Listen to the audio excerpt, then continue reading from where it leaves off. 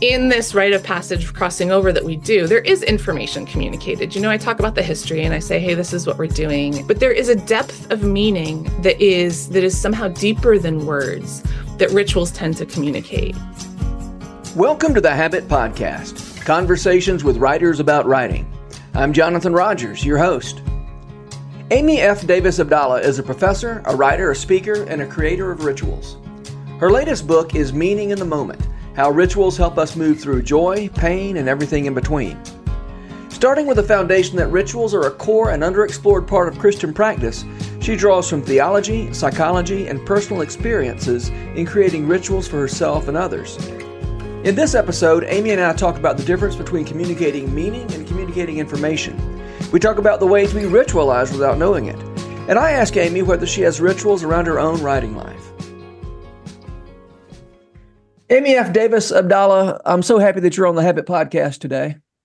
I'm really happy to be here. Thanks for inviting me. Your newish book, your most recent book, let's say, Meaning in the Moment: How Rituals Help Us Move Through Joy, Pain, and Everything in Between. When people ask what this book's about, how do you summarize it? What's your elevator pitch for this book? It's a really good question. I think that I would say life is really hard and it has lots of ups and downs and lots of challenges. And we are frequently in the middle of transitions. And so those transitions are challenging. The best way to help us through those transitions, whether it's a transition that we desire or transitions that are challenging, is by ritual. I think in my Christian tradition, I've very much ignored rituals as possibilities, even though we had our own rituals, and we'll probably talk about that later. But I think there are actions that we can do, particularly ritual actions, that will help us live well in our lives. And that's what I offer in the book. Okay. Maybe we should define, when you say ritual, what do you mean? Yeah, so I use ritual. It's a really hard word to define. I use Teresa Rando's definition. She's a clinical psychologist, and she says basically rituals are actions, but we'll leave it at actions. Actions that we do that symbolically represent what we deeply feel or deeply think. And so when you have a wedding, that's just a common ritual that most of us have experienced, whether for ourselves or for someone else. It is an action that is done that symbolically represents what is deeply felt or what is hoped for or what is thought. Christian worship is something that I do that represents what we think about God and what I think about myself as a human. And so the wedding, the actions that are done in the wedding are symbolic union of people. And I would argue that the ritual itself actually does something for the people. It's not just something that we do, but it actually forms the individuals there, and that our rituals form us. Yeah, that's what I was thinking when you said when you use that definition, that it, I think you said it. I can't remember what the verb is, but reflects what we think or feel, what we deeply think or feel.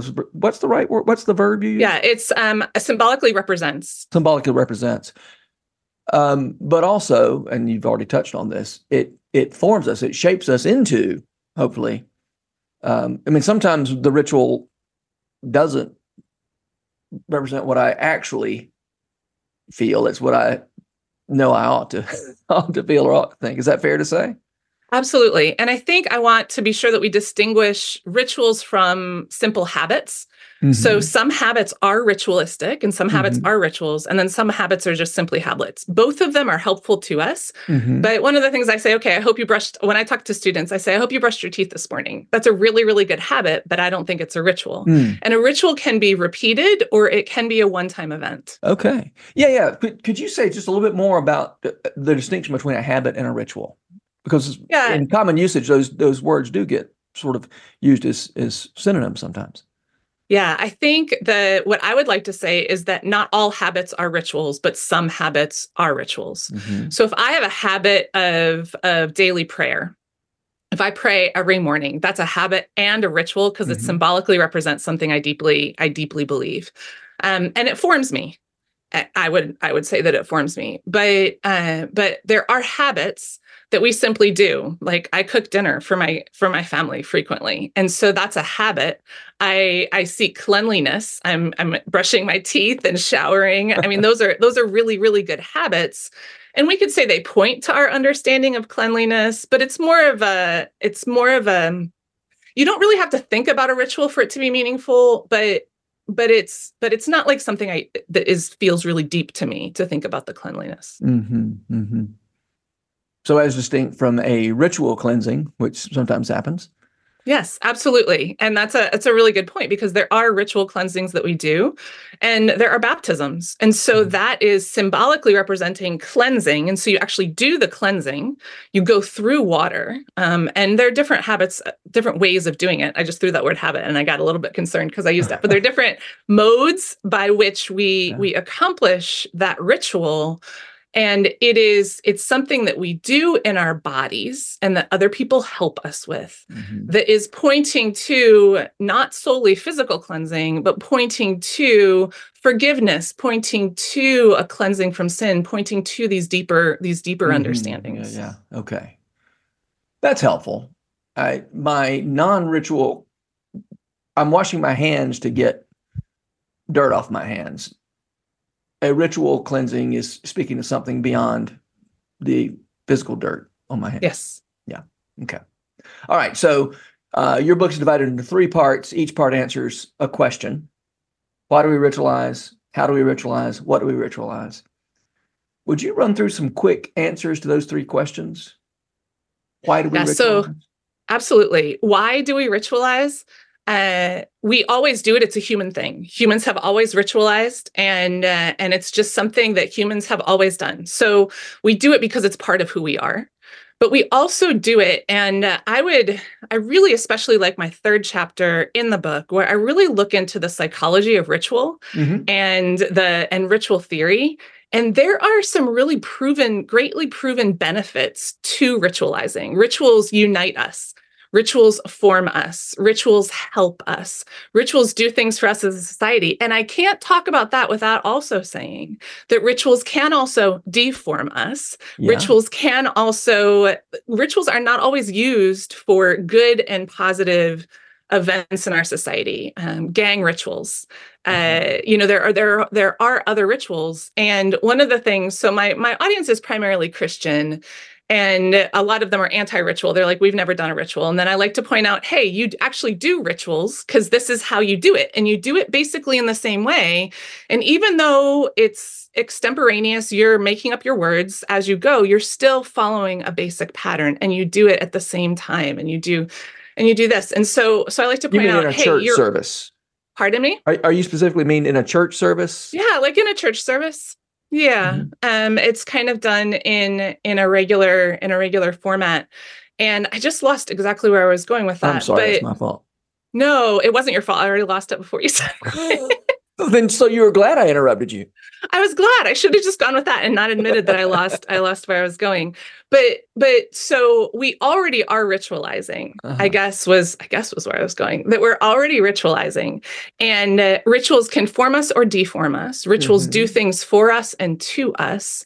And I would suggest that it's high time we intentionally ritualize, because so much of our unintentional ritualizing doesn't form us in the way that we would like to be formed. And so intentionality is really key. I do a lot of work, like I like rituals that exist, but I'm also really interested in rituals and creating new rituals. And that's what you see a lot of in my book. And so that's why do we ritualize?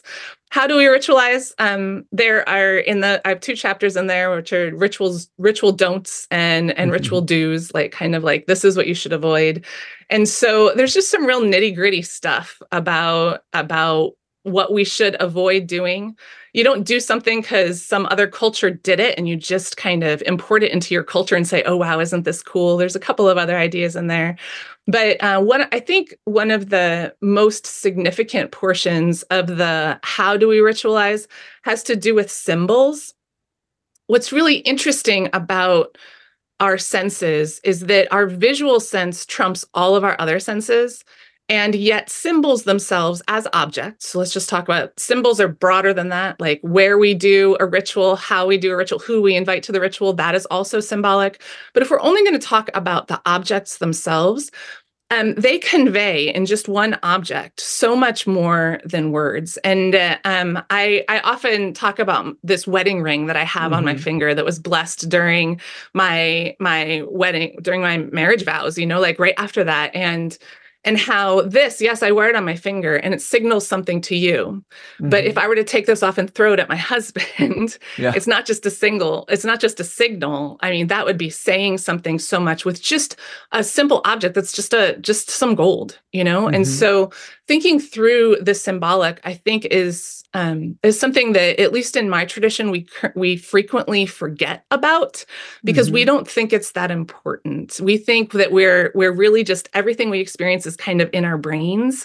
But the reality is we experience things visually and tactilely and with our senses. And that is something that God has given us, and it's really good. And so to be intentional about the symbols, and I like to be just intentional about the symbols just in my own life, even if they're not connected to ritual. So I have this little rock that has a cross on it that's in my winter jacket pocket. And it's not in both my winter jacket pockets because I have a light winter jacket. I live in New York, so I have a light winter jacket and then a heavy winter jacket. Yeah. And in that jacket pocket, when I go in there and I hold that rock and it has a cross on it, it just reminds me that God is with me at all times. Is that a mini ritual? Possibly. Is it primarily a symbol? Possibly as well. And so there are in the book, there's a lot of tips on how to create effective rituals that form individuals in the way that we would desire to be formed. And then what do we ritualize? There's so much we can ritualize, but I focus on ends, middles, and beginnings. And I start with ends because I get that from William Bridges, who writes a lot on transition, but I start with ends because saying goodbye well helps us say hello well. We think story, beginning, middle, end, but we don't end well.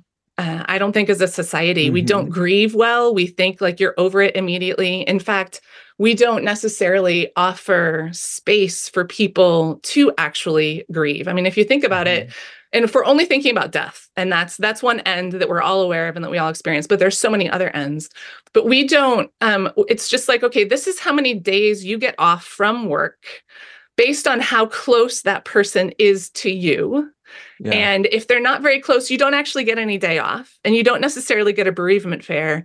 And then you're supposed to go to a funeral. And then the next day you're supposed to be fine because you're going to go right back to work and everything's going to be normal. And within 2 weeks, no one ever asks you about it anymore. So but that grief, we know subjectively continues. And if you've lost a parent, you feel like an orphan for the rest of your life.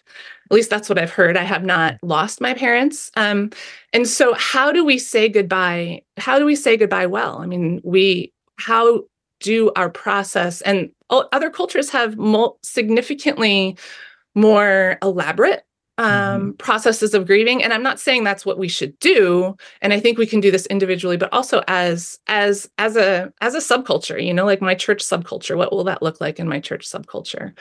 So I don't think we do well with ends. And then I also think we're even worse on our middle time periods. So I mentioned to you right before we started recording that I'm in what I would call a liminal time period, which is a period of unemployment.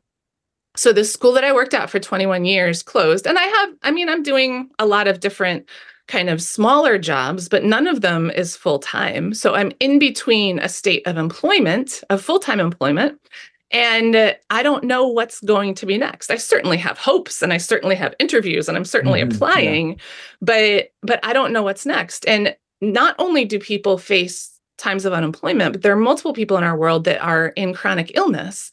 And so you're in between a state of health and a state of possibly renewed health or possibly not renewed health. And so how do we live well in those liminal states? And I want to explore this more. I don't think I've explored it nearly as much as I could, but rituals can help us live well. Because here's the thing, everyone says, when someone has a chronic illness, they'll pray for healing. You know, there's always this, okay, let's fix your problem. I was single until I was 39. I always had wanted to get married. And you don't have to want to get married when you're single. I mean, I learned during that time that singleness is a really blessed place, but I'd always wanted to get married. And so people always wanted to solve my problem. They didn't help me figure out how to live well in that liminal state. And so I don't think we do ends that well. I don't think we do middles that well. And I think rituals will help us process and live through them. Can you give an example of what a ritual in a middle, in a liminal space looks like? Yeah. So I've invented a couple. So there's a couple in my book. There's one that is just for liminal times. And I did this. I was preaching at a university chapel last week, and it's a real in the book I have right now, with friends, and at church rituals. So kind of three different types, and I have two right now rituals that come in the liminal chapter. And so it's just an action of, grounding yourself. Like one of the things that you'll hear a lot in mindfulness practices, you ground yourself. You've got your 2 feet on your ground, and it's not just it's the historical contemplative practices do this, and state to God about your ambiguity. Learning to tolerate ambiguity is actually a recipe for resilience. There's a great book by Pauline Boss called The Myth of Closure, Ambiguous Loss in Time of Pandemic. And she writes a lot about, okay, how do we become resilient people? But you state your ambiguity to God. And then you take something that's solid, like a glass of water, and you look at it and you say, wow, that's solid. And then you think through the solid things in your life. Like even though there's a certain area of ambiguity, what can you depend on? What is still there? And you drink the water and you say, in the same way that God, you've provided this water for me, because that is not a small thing. It is not a small thing to have access to fresh, clean water. In the same way that you've provided this for me, I believe that you're going to provide what I need. And there's another liminal ritual that I use. It's for empowerment in the middle of any task. When I was writing my book, that I would sometimes just reach spots where I'm like, I can't go anymore. I'm totally messed up. And so I just did it. It was kind of a breath. There's always breath with the rituals. Went outside, changed my location. And I suggest that you change your location. And I don't remember exactly how that one worked, but but it was just like, Holy Spirit, breathe in me to empower me to continue this. And then there's one that I suggest that hasn't actually been done, but it's kind of about marking time. So I haven't been really good at figuring out how to mark time during my stage of unemployment. But I would say particularly for something like chronic illness, or I would have loved to have done this for myself for singleness. And I look at this as a time in the middle, like at one point every year, like people come together. Hey, if you're in a liminal state, come together. And maybe I have a bracelet or something where I put another bead on every year. And I'm thankful for what has gone on. I'm also hopeful for something different. I think that happens a lot in liminal states, but figuring out how to be thankful and then how to be hopeful and having some kind of symbolic object that helps you move forward. The truth is, I think there's so much more that can be done, particularly for liminality.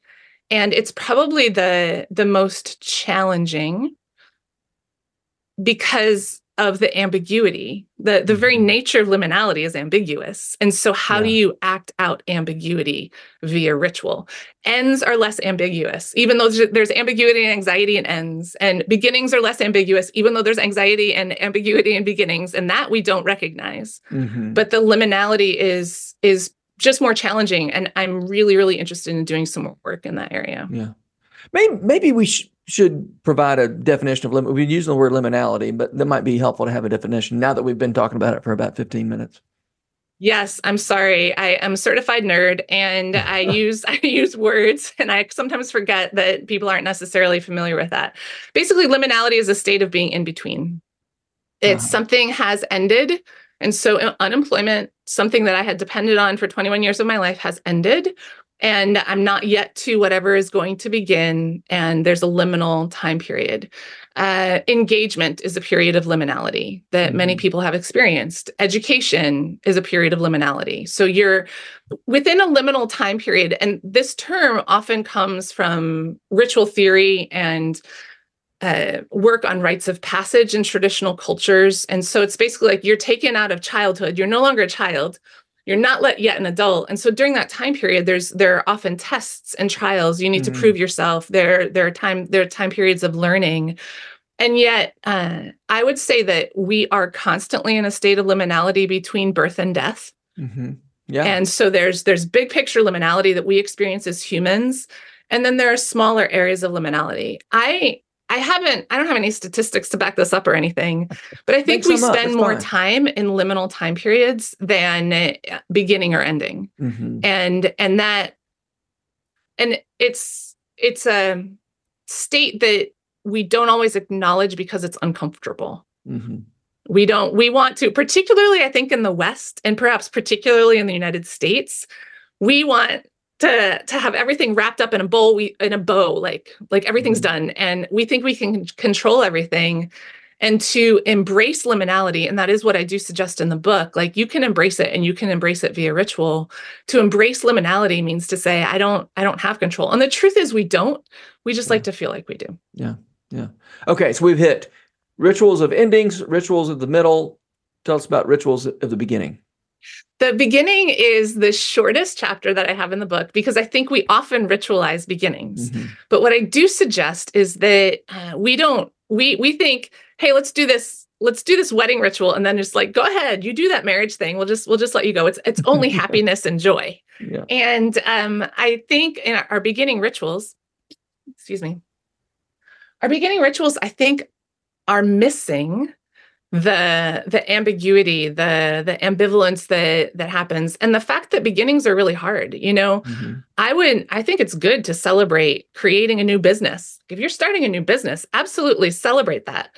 Celebrate that day, do your grand opening, but don't forget, and maybe add to your ritual, don't forget that new businesses take a long time, and that they take a huge amount of effort. And sometimes you feel like you're doing all of this effort and it's not rewarding you in the same way.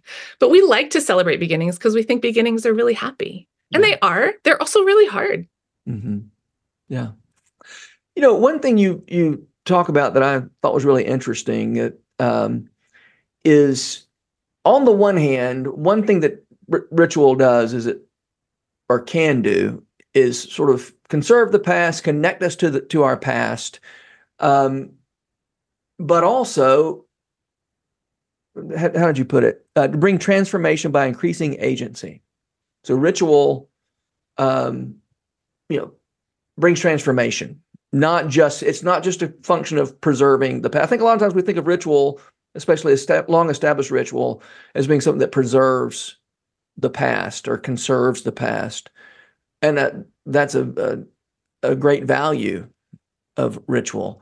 But I'd love to hear you say more about transform. I mean, you've already said quite a bit about transformation, but I suspect you have more to say, and especially that idea of agency. Like, what does ritual have to do with agency? So that was about 3 or 4 questions all at once. So I'll let you. There we go. We'll see if I can remember even one of them. I'll work on it. Rituals do connect us to the past. And there's something really, really good about that connection to past history of humanity. As a Christian, for me, it's important for me to be connected to Christian tradition for the last 2,000 years. But the purpose is not to put me back in the past or to say that the past was right and we don't have anything new to offer now. And so that connection is significant, but it's not supposed to conserve it as much as it is to take us where we are now, connect us to it, certainly, and then give us increasing agency. I think frequently, and that I get that from Tom Driver. He's got a great book called Transforming Rights. It's an older book. I used it when I was getting my PhD.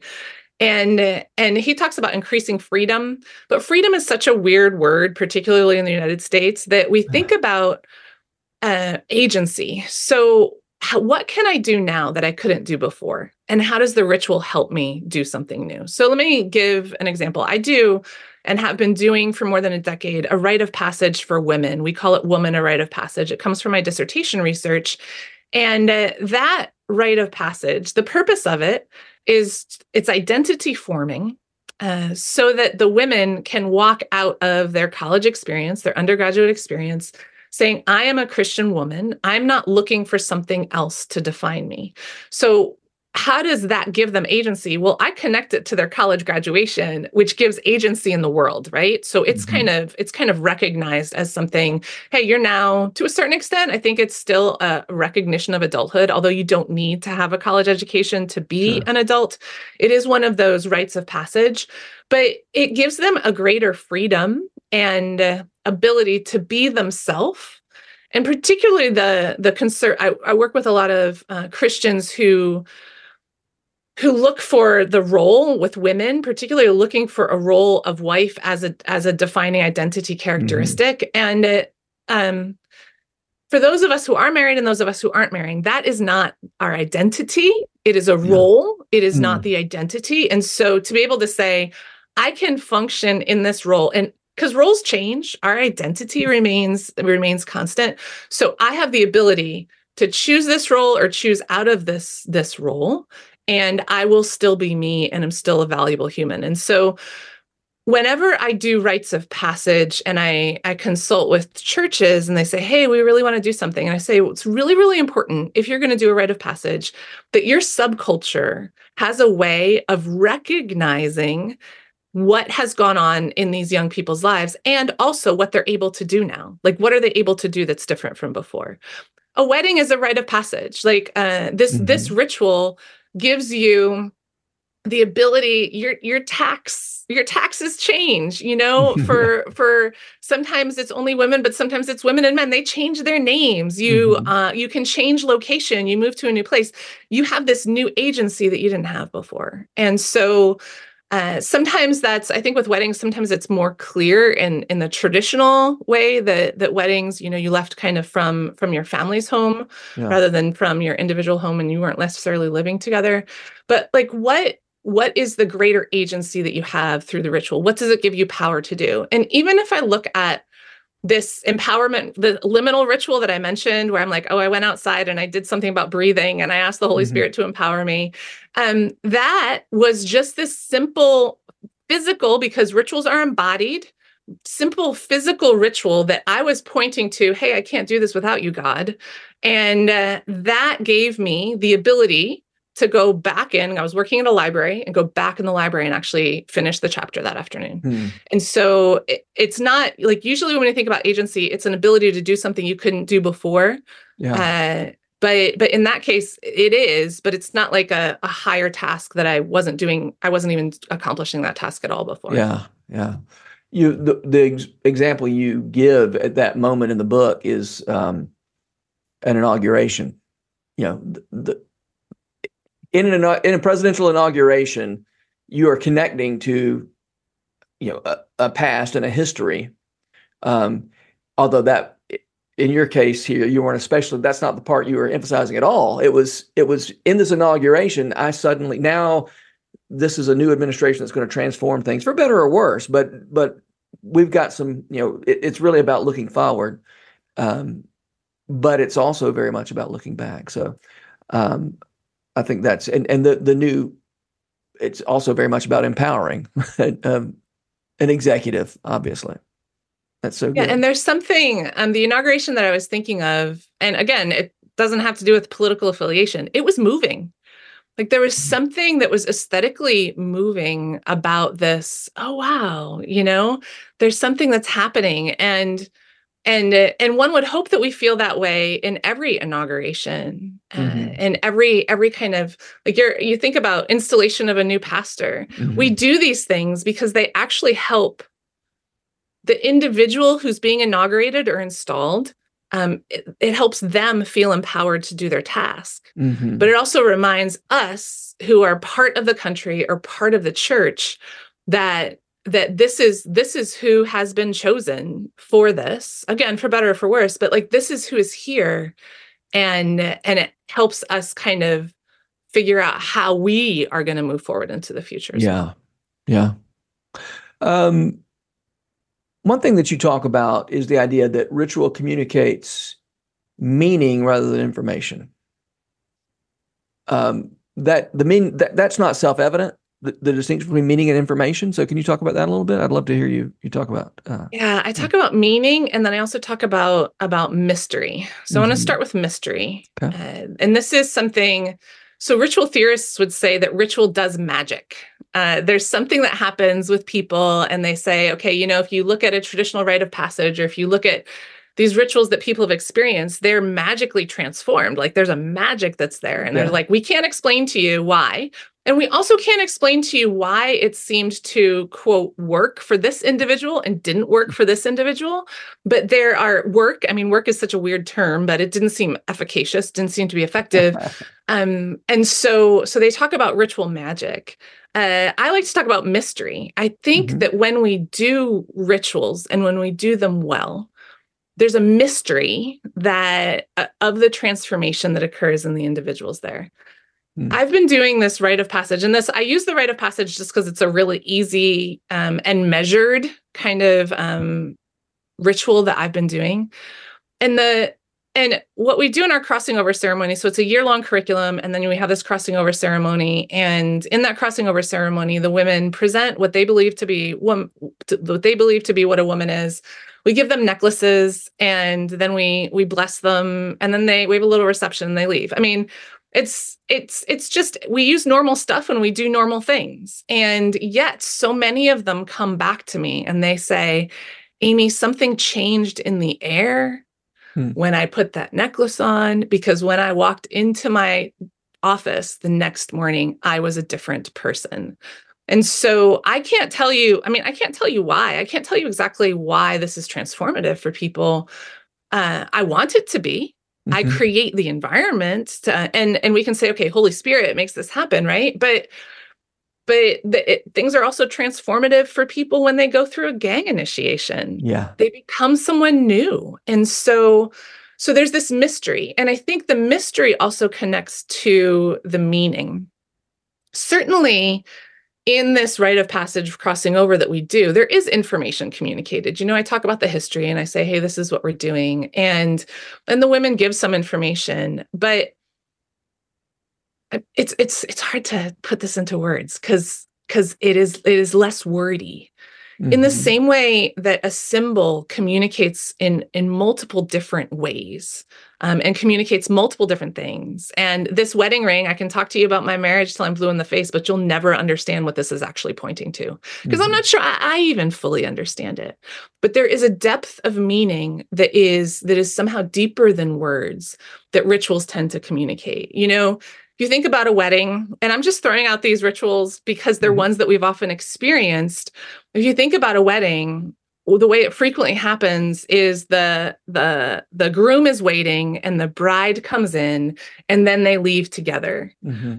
Certainly you can say, hey, here's some information about what's going on with the marriage, but they're acting out what that means. We were separate people before we came here. We are now unified and we are going to be together, Lord willing, for the rest of our lives. And so there's some information, but it's deeper than that. And it's deeper than that. I don't know if deeper is the right word. Do you notice that I'm struggling with exactly how to explain that? Because you can't explain it with words. Yeah. Yeah. On the other, if it's, I don't know if this is helpful or not, but in an inauguration, before the ceremony, you're not the president. And after the ceremony, you are the president. But absolutely. With a wedding ceremony, before the ceremony, you're not married. And after the ceremony, you are. I mean, something happens.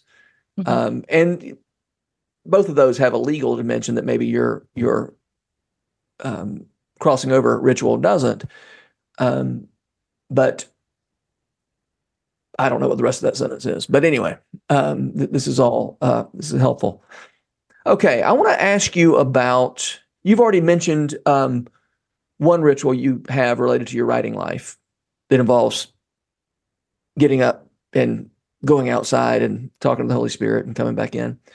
Do you have other rituals that are, and it's okay if that's your one, that's fine, but do you have other writing related rituals? Because this is a podcast the center of our target audience, let's say, is writers. I know that there are other people listen, but I always like to talk to writers directly when we can. Well, believe it or not, I've never actually asked myself that question. And it's interesting because I spoke at Messiah University the last couple of days, and I was driving back from Messiah and I was listening to a podcast, and they were talking about the rituals of speaking. Like, what rituals do you do as you prepare to speak? And I'm like, why do I not do this? Why don't, and they're talking about listening to music, and they're talking about getting in that space. I'm like, I can't believe that I just wrote a book on rituals, and this is not something I'm consciously doing. And so I'm delighted to be thinking a little bit more like that as I move into greater writing projects. There are, for me, I have a place. I have particular ways. What I find more significant than beginning writing is how I end writing and make myself prepared for the next time. So I don't know that I would call it ritualized as much as I would say that there are certain habits that I have. You know, for most of my writing life, I teach Tuesday, Wednesday, Thursday, and I try to get a good chunk of writing time on Monday and Friday. And so at the end of my writing time on Monday, if I'm not making like an off ramp of like, okay, what is my next thought? Where am I? Where am I hoping to go? Then I'll spend a whole hour on Friday completely just trying to figure out where I was. And so there are certain habits that I have, and I write in particular places. I don't have beverages.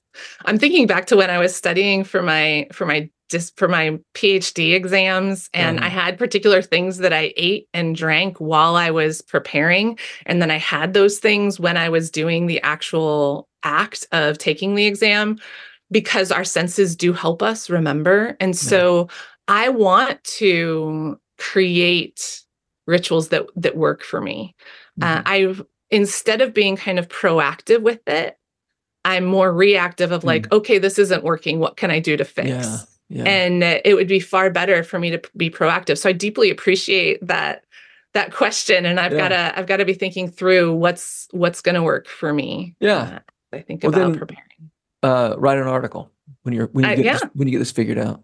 Okay. I typically, my ritual or my habit, you'll have to help me think through if this is a ritual or habit. At the end of my podcast episodes, I habitually ask, who are the writers that make you want to write? So I'd love to hear that from you, Amy.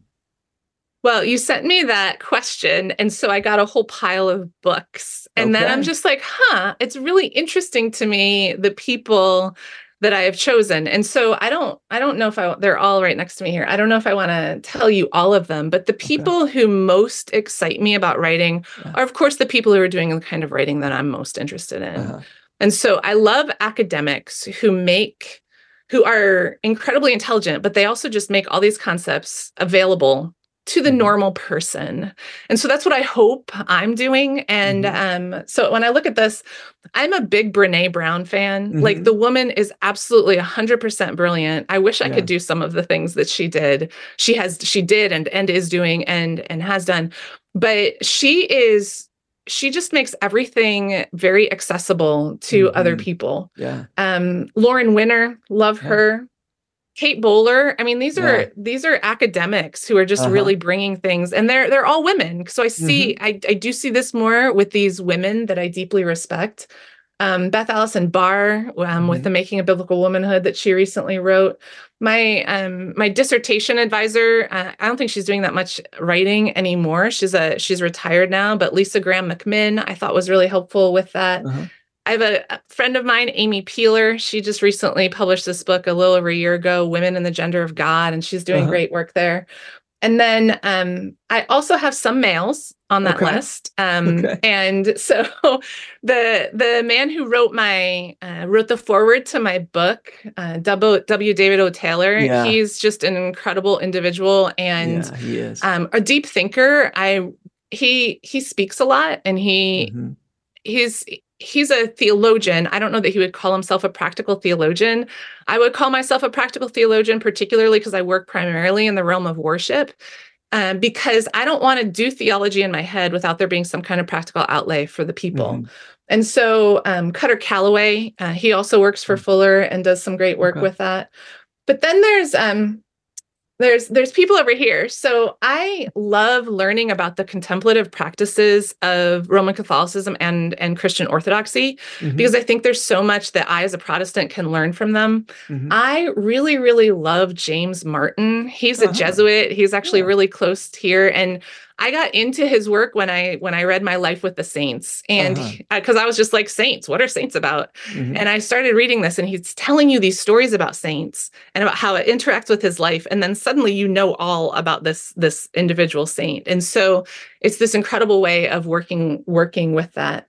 I also like really practical people. One of the books I use in the book Meaning in the Moment is Priya Parker's work in The Art of Gathering. So some of that practical, I mean, she's a deep researcher, has done a huge amount of work, but you're just like, okay, how does this apply to my life?